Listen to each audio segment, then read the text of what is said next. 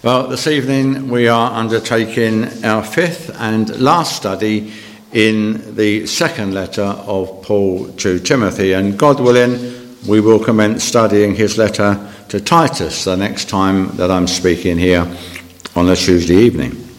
And as I've mentioned before, these three epistles are often jointly referred to as the pastoral epistles.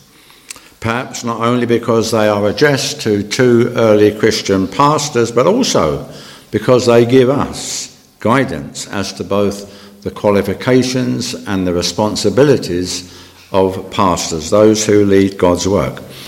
We know that both Timothy and Titus were Paul's sons in the faith, and we know that they both had pastoral responsibility, Timothy at Ephesus and Titus on the island of Crete. And we know that Paul wrote to them with the intention of helping them to ensure that what took place in those churches for which they were responsible would be acceptable in God's sight. Some men in leadership positions had departed from the truth, so it was exceedingly important for men like Timothy and Titus to make a strong stand for the truth. In our study last month, we considered the whole of 2 Timothy chapter 3, and we saw from the scriptures how we might identify those who have a form of godliness but deny the power thereof. We also saw how we can identify those men who are true leaders of God's people. And we saw, did we not, the importance of profiting from the scriptures, which are able to make people wise unto salvation, and then to teach people how they may live their lives in a way that is pleasing to God. Well, this evening we shall see how Paul charged Timothy to carry out or discharge his pastoral duties irrespective of men's reaction to his ministry. He was primarily to seek to please God, not men. And we shall also see how Paul had come to terms with the martyrdom that now awaited him. Well, our chapter begins with these words. I charge thee, therefore, before God and the Lord Jesus Christ, who shall judge the quick and the dead at his appearing and his kingdom, preach the word. Be instant in season, out of season, reprove, rebuke, exhort with all long-suffering and doctrine. For the time will come when they will not endure sound doctrine, but after their own lust shall they heap to themselves teachers having itching ears. And they shall turn away their ears from the truth, and shall be turned unto fables. But watch thou in all things.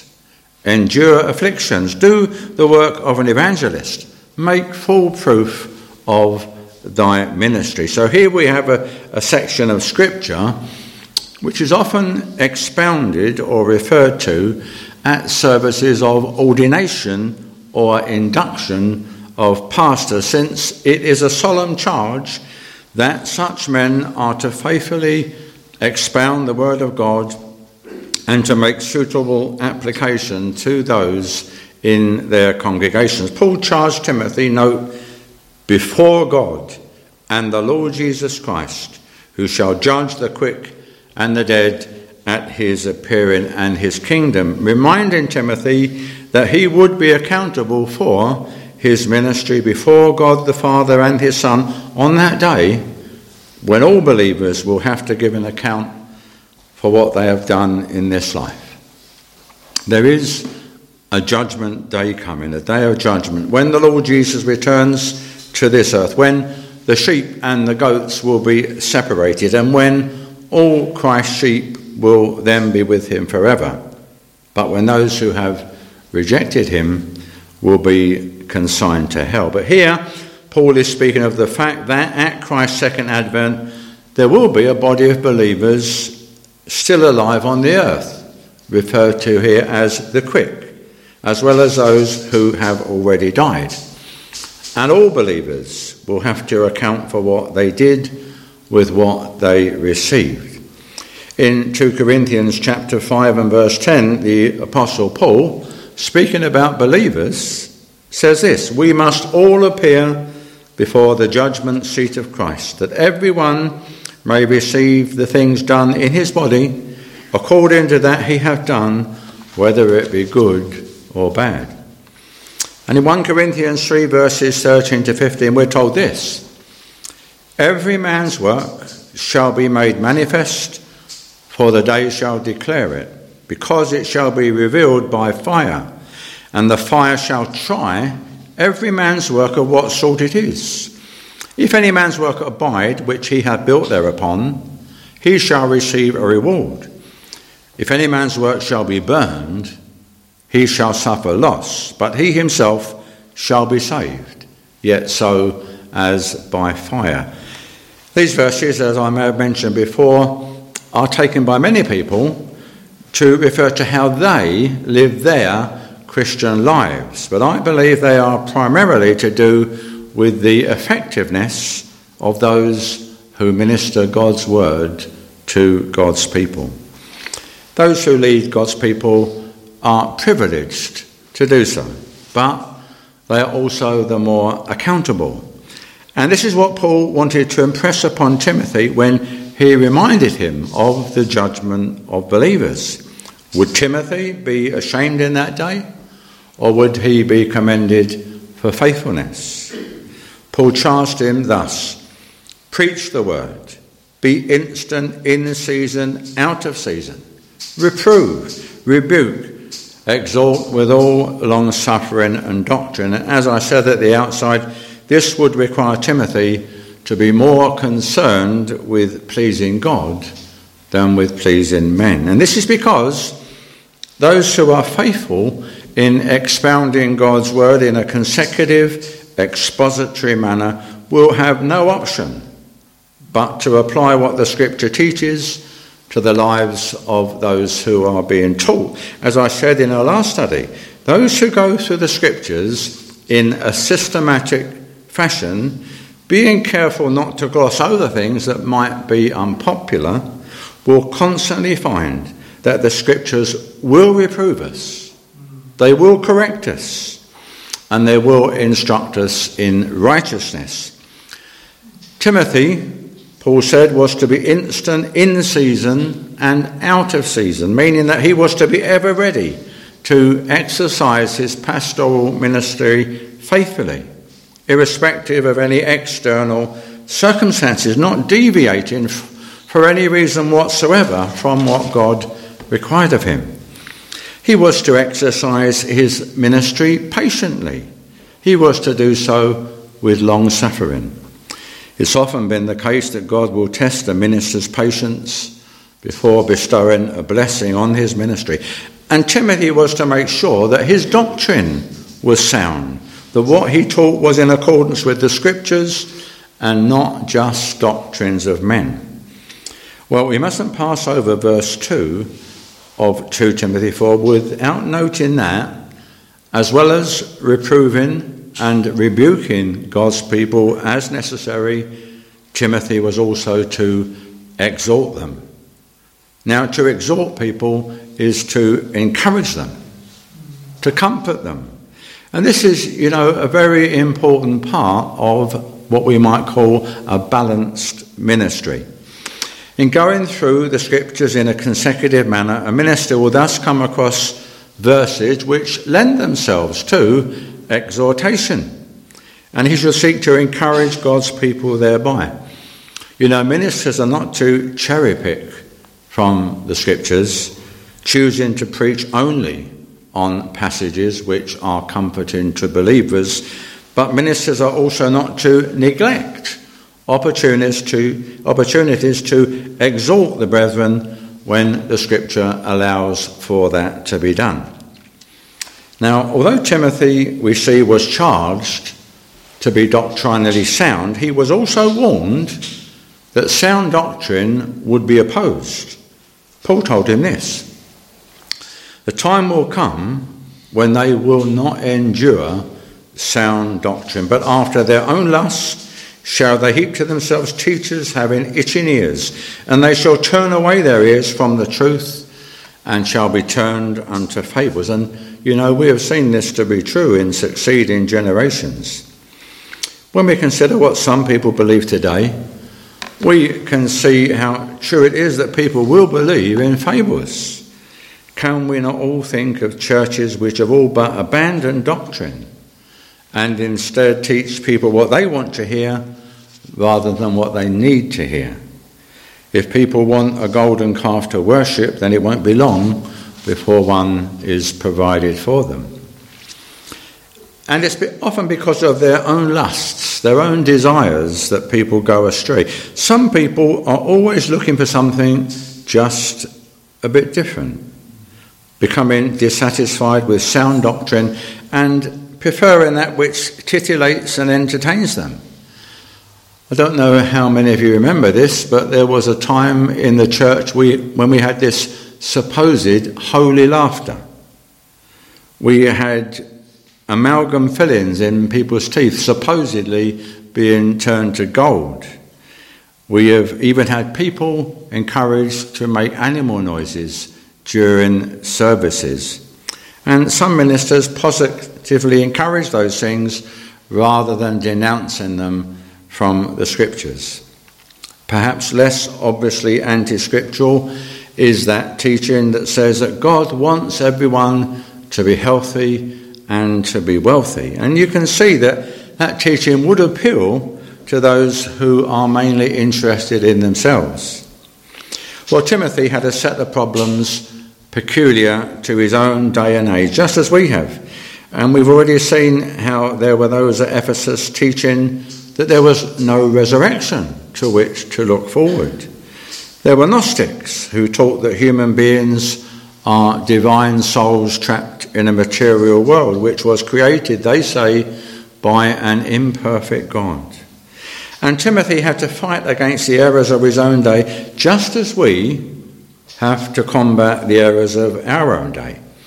And Paul told Timothy to be ever vigilant, saying this, "But watch thou in all things, endure afflictions, do the work of an evangelist, make full proof of thy ministry."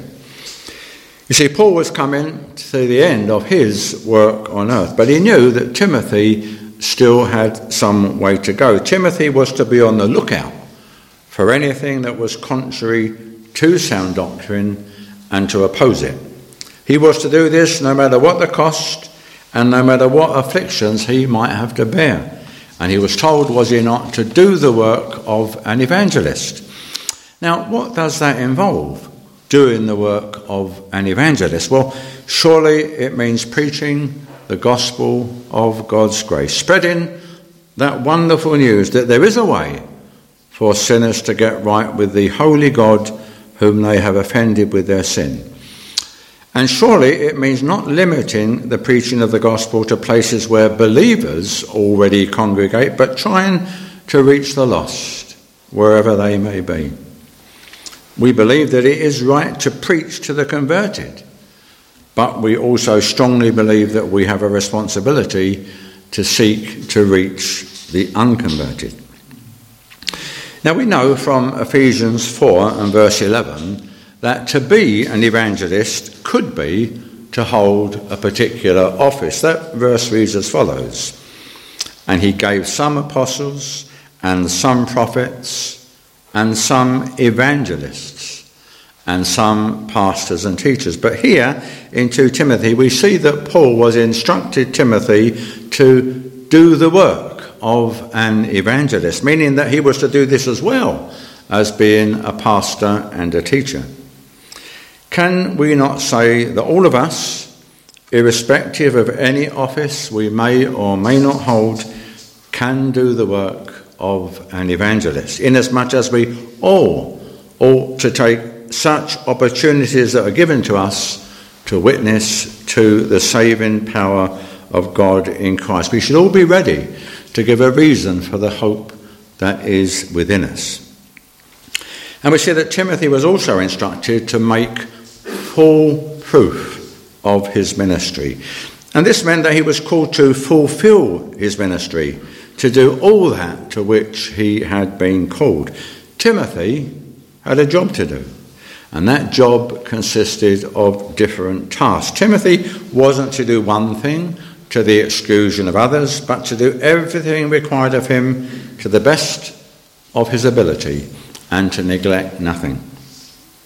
And any church who has a pastor who is a sound preacher, who evangelizes, who cares for the spiritual lives of his flock and gives himself for his people will be a blessed fellowship indeed. As I said earlier, Paul was now constrained in respect of what he could do for God's people, and it seems that he was aware that it wouldn't be long before he would be martyred. He wrote this, "For I am now ready to be offered, and the time of my departure is at hand. I have fought a good fight, I have finished my course, I have kept the faith. Henceforth there is laid up for me a crown of righteousness, which the Lord, the righteous judge, shall give me at that day, and not to me only, but unto all them also that love his appearing." It seems that Paul was under sentence of death, and it would be just a matter of time before he would be actually executed. But he showed no fear of death, being comforted by the fact that with God's help he hadn't let God down, and by the fact that when he died he would be going to a place where he would enjoy everlasting fellowship with his Saviour and his fellow believers. It must be a sad thing to reach the end of one's life with many regrets, to be ashamed that so much had been left unaccomplished, but Paul had the assurance that he had fought to the end, and that he had done all that had been required of him. He had not fallen away as many had, but had persevered to the end by the grace of God. He now saw beyond his prison cell to a new life in heaven, where he would be amply rewarded for his faithfulness with a crown of righteousness. And he saw not only himself there, but all those who truly trusted in Christ, those who, like him, were looking forward to Christ coming again. All those who are true believers have laid up for them crowns of righteousness in heaven, to be given to them by their Saviour as their reward. Well, we can see that Paul looked forward to that day, and we should look forward to it as well. But we will only receive our crowns if we persevere to the end, as Paul did. Now, Paul had a very special relationship with Timothy. We know that he accounted Timothy as his son in the faith. And there are two passages of Scripture that show us that he was confident that Timothy could deputize for him when the need arose. If you turn to 1 Corinthians 4 and verses 16 and 17, you'll find there these words. That's 1 Corinthians 4, 16 and 17. "Wherefore, I beseech you, be ye followers of me. For this cause have I sent unto you Timotheus, who is my beloved son, and faithful in the Lord, who shall bring you into remembrance of my ways which be in Christ, as I teach everywhere in every church." And then if you turn to Philippians 2 and verses 19 and 20, you'll see there that Paul wrote these words. That's Philippians 2, 19 and 20. "But I trust in the Lord to send Timotheus shortly unto you, that I also may be of good comfort when I know your state. For I have no man like-minded who will naturally care for your state." And although Paul did have some company in Rome, we know that he longed to see Timothy before he died. He wrote this, "Do thy diligence to come shortly unto me, for Demas hath forsaken me, having loved this present world, and is departed unto Thessalonica, Crescens to Galatia, Titus unto Dalmatia. Only Luke is with me. Take Mark and bring him with thee, for he is profitable to me for the ministry, and Tychicus have I sent to Ephesus."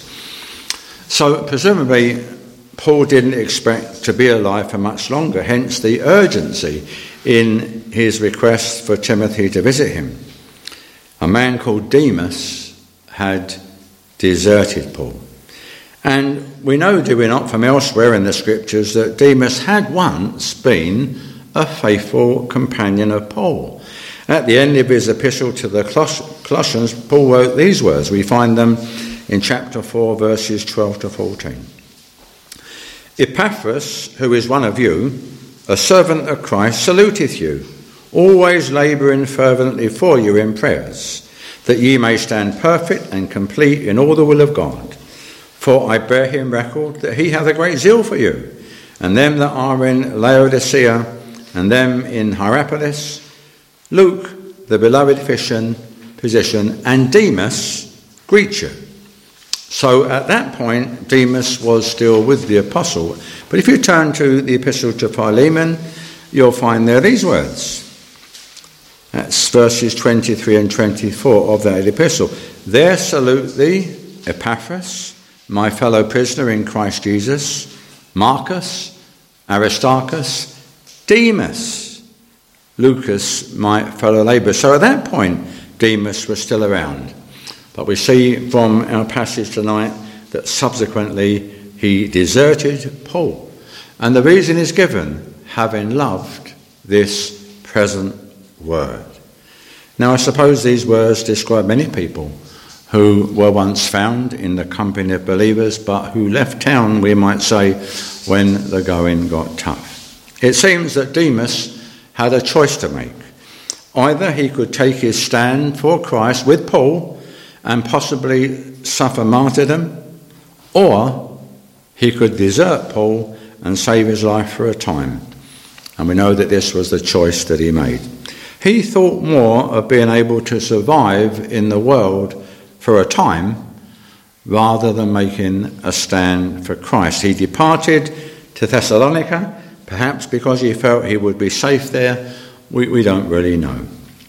Now Demas isn't unique, inasmuch as there have been many people since who've been unwilling to pay the price of being a disciple of Christ. And you know, the Lord Jesus said that that was the way that it would be.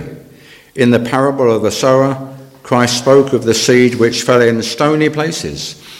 And later he gave this explanation to his disciples. The Lord said this, but he that received the seed in stony places, the same is he that heareth the word, and anon with joy receiveth it, yet hath he no root in himself, but dureth for a while. For when tribulation or persecution ariseth because of the word, by and by he is offended. So Demas chose the world instead of Christ.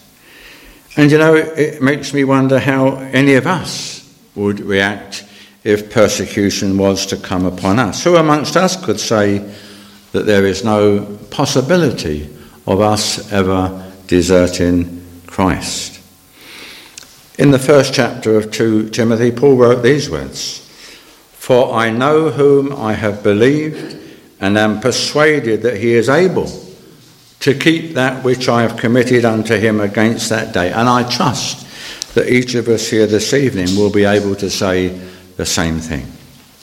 Now, Crescens and Titus never deserted Paul, but rather went with his blessing to Galatia and Dalmatia respectively. They went to do the Lord's work in those places, and although we know nothing else about Crescens, we do know much more about Titus.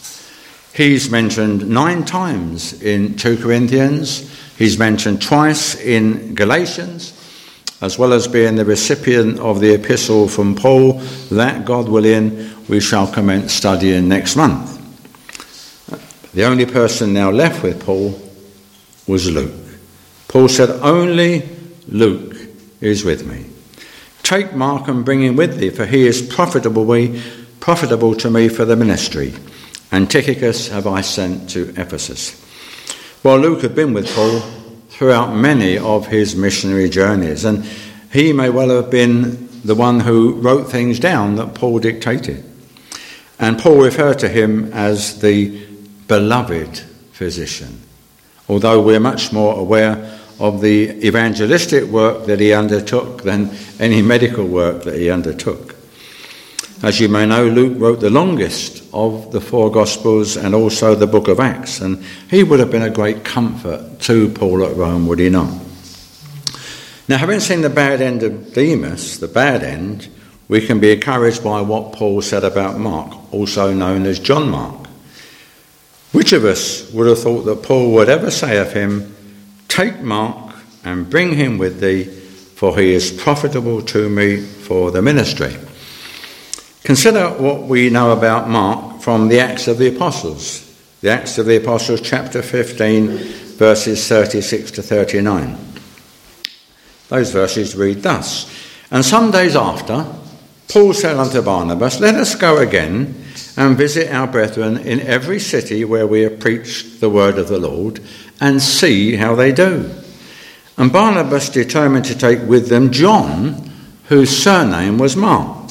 But Paul thought not good to take him with them, who departed from them from Pamphylia, and went not with them to the work. And the contention was so sharp between them that they departed asunder one from the other, and so Barnabas took Mark and sailed unto Cyprus." Mark had been with Paul on that first missionary journey, but he decided to return to Jerusalem for reasons unknown to us. And we know that because of that, Paul had felt that Mark wasn't fit to accompany them on any subsequent journey. And we know that Paul and Barnabas fell out badly, so badly that they split up, Barnabas taking Mark with him. Now, this could have been the making or the breaking of John Mark, and it seems to have been the making of him. It's felt that Mark prospered under Barnabas' tutelage, and we know that he also had some association with the Apostle Peter. As time passed, Mark developed into someone whom Paul could trust, so much so that Paul was now able to say, "He is profitable to me for the ministry." Well, that was a bit of a turnaround. Paul didn't at one time consider him profitable, but now he was saying, "He is profitable to me for the ministry." And it teaches us that we shouldn't write people off just because of one lapse. We should rejoice to see any backslider fully committed to the work of the Lord once again. With regard to Tychicus, we first hear of him in Acts chapter 20, verse 4, where we're told he was one of the men who accompanied Paul into Asia. We also know from Ephesians 6 and verse 21 that he was, and I quote, "a beloved brother and faithful minister in the Lord." And that's expanded on a bit in Colossians 4 verse 7, where he's described there as a beloved brother and a faithful minister and fellow servant in the Lord. It seems that Paul commissioned Tychicus to deliver some of his epistles. And when we read here that Paul has sent him to Ephesus, we must remember that this is where Timothy was. So very likely he actually delivered this second epistle. Some feel that Paul intended that Tychicus would stay to oversee the work at Ephesus if Timothy left Ephesus to come to Rome to see Paul, as Paul hoped he would. And we shall come across Tychicus again when we study the epistle to Titus. Now, with regard to Timothy going to Rome to see Paul, as requested, we don't know if he ever managed to do that, to go there. But we do know that Paul hoped that he would. For we see that Paul said this: "The cloak that I left at Troas with Carpus, when thou comest, bring with thee, and the books, but especially the parchments." Whilst in prison, as cold weather approached, Paul would welcome his heavy cloak, and so he asked Timothy to collect it from Carpus at Troas in Turkey on his way to Rome. And he also asked him to pick up some books and parchments that he left there, especially the parchments. Now, the books may have been Old Testament scriptures recorded on scrolls, and the parchments may have been blank sheets which Paul needed for final letters that he intended to write or hoped to write. Now, Some of you will have heard of a man called William Tyndale. William Tyndale. When he was imprisoned at Vilvoord Castle, he requested a warmer cap and a cloak and a woolen shirt, but most of all his Hebrew Bible, his grammar and his vocabulary. And both these men wanted to be useful right up to the time of their martyrdom. We see that Alexander the coppersmith was someone who opposed the gospel of God's grace. Paul said this, Alexander the coppersmith did me much evil. The Lord reward him according to his works, of whom be thou aware also, for he hath greatly withstood our words. It's felt that this man was at Rome, and that in fact he may even have been a man who was party to Paul's rearrest. But Paul was content to leave this man's judgment in the Lord's hands. And this should be our attitude towards any who oppose our stand for Christ.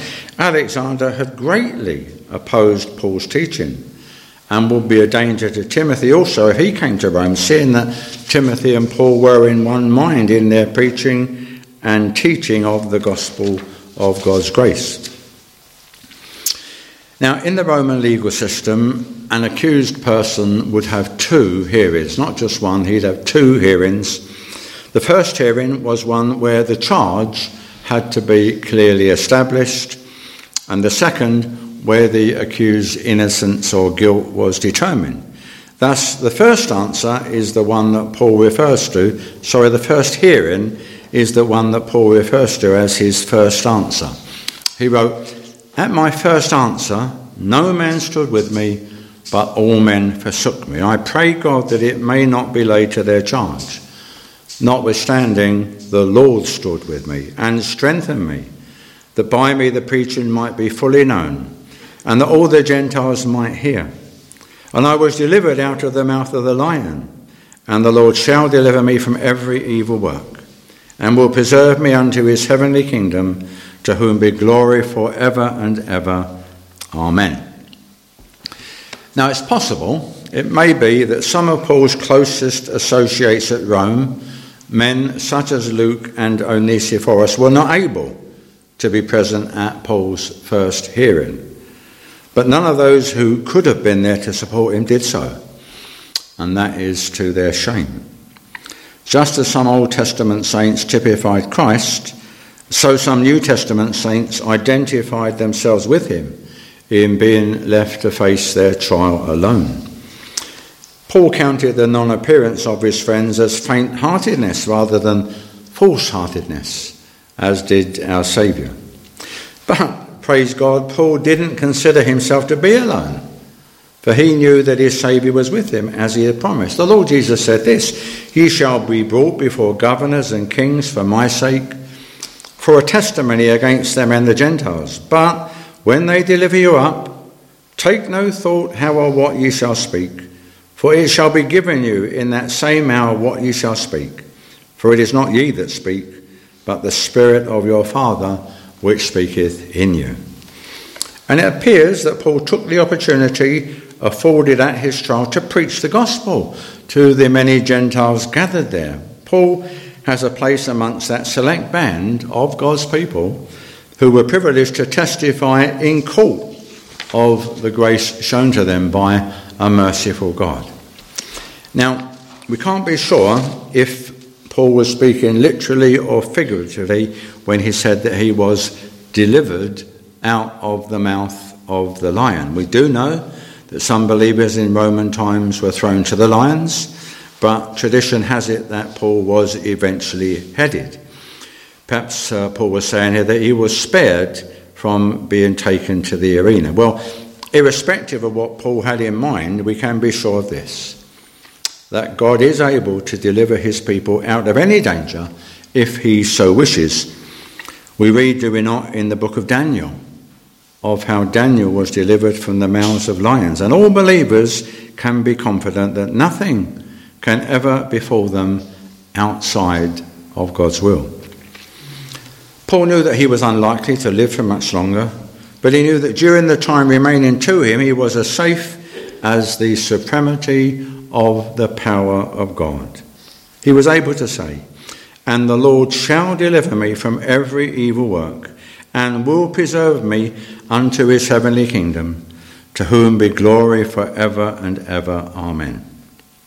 Well, none of us can know the hour of our death with any certainty, or indeed the manner of our death, but we can be sure that God will preserve us right up to that appointed time, and then take us to be with him in his heavenly kingdom.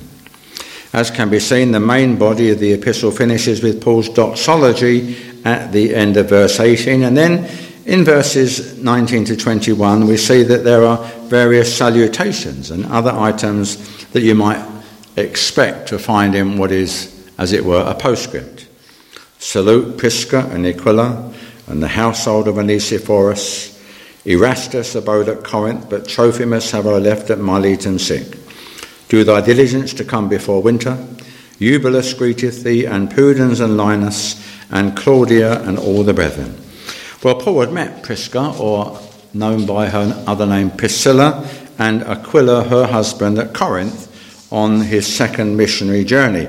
You can read more about them in Acts chapter 18, from verse 19 of which we see that Paul left them both at Ephesus, where Timothy himself was now ministering, though we know that they had a wider ministry subsequently. We know this, do we not, from Romans 16 verses 3 and 4, where Paul wrote these words: Greet Priscilla and Aquila, my helpers in Christ Jesus, who have for my life laid down their own necks, unto whom not only I give thanks, but also all the churches of the Gentiles. What a great testimony that was to their usefulness in the service of their Saviour.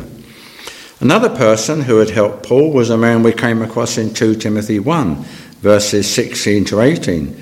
Those verses read thus: The Lord give mercy unto the house of Onesiphorus, for he oft refreshed me, and was not ashamed of my chain. But when he was in Rome, he sought me out very diligently and found me. The Lord grant unto him that he might find mercy of the Lord in that day. And in how many things he ministered unto me at Ephesus, thou knowest very well. And now, here we see at the end of this letter the apostle sending greetings to Onesiphorus' household at Ephesus. A man named Erastus abode or stayed at Corinth, and he may be the man mentioned in Romans 16 and verse 23, being the city chamberlain or treasurer. We don't know. He's likely to have been the same man mentioned in Acts 19 and verse 22, where we have these words, that Paul sent into Macedonia 2 of them that ministered unto him, Timotheus and Erastus, but he himself stayed in Asia for a season. Now, the last part of verse 20 of 2 Timothy 4 is very significant. Paul wrote this: But Trophimus have I left at Miletum sick. Trophimus have I left at Miletum sick. And this gives the lie to that teaching that maintains that God wants every believer to be well at all times. Trophimus is mentioned in Acts 20 and verse 4 as one of Paul's companions, and it's believed he was the same person mentioned in Acts 21 and verse 29, whom the Jews claimed had been unlawfully brought into the temple by Paul. It was the will of God at that time that Trophimus should remain unwell. And we need to understand that there may be times when the Lord wants us to remain unwell for reasons known only to himself, but for our ultimate benefit. Paul was greatly desirous of Timothy visiting him before winter set in. He wrote, Do thy diligence to come before winter. As I mentioned a bit earlier, whilst in prison, as cold weather approached, Paul would welcome the heavy cloak that he left with Carpus at Troas in Turkey, together with the books and parchments he'd also left there, but especially the parchments.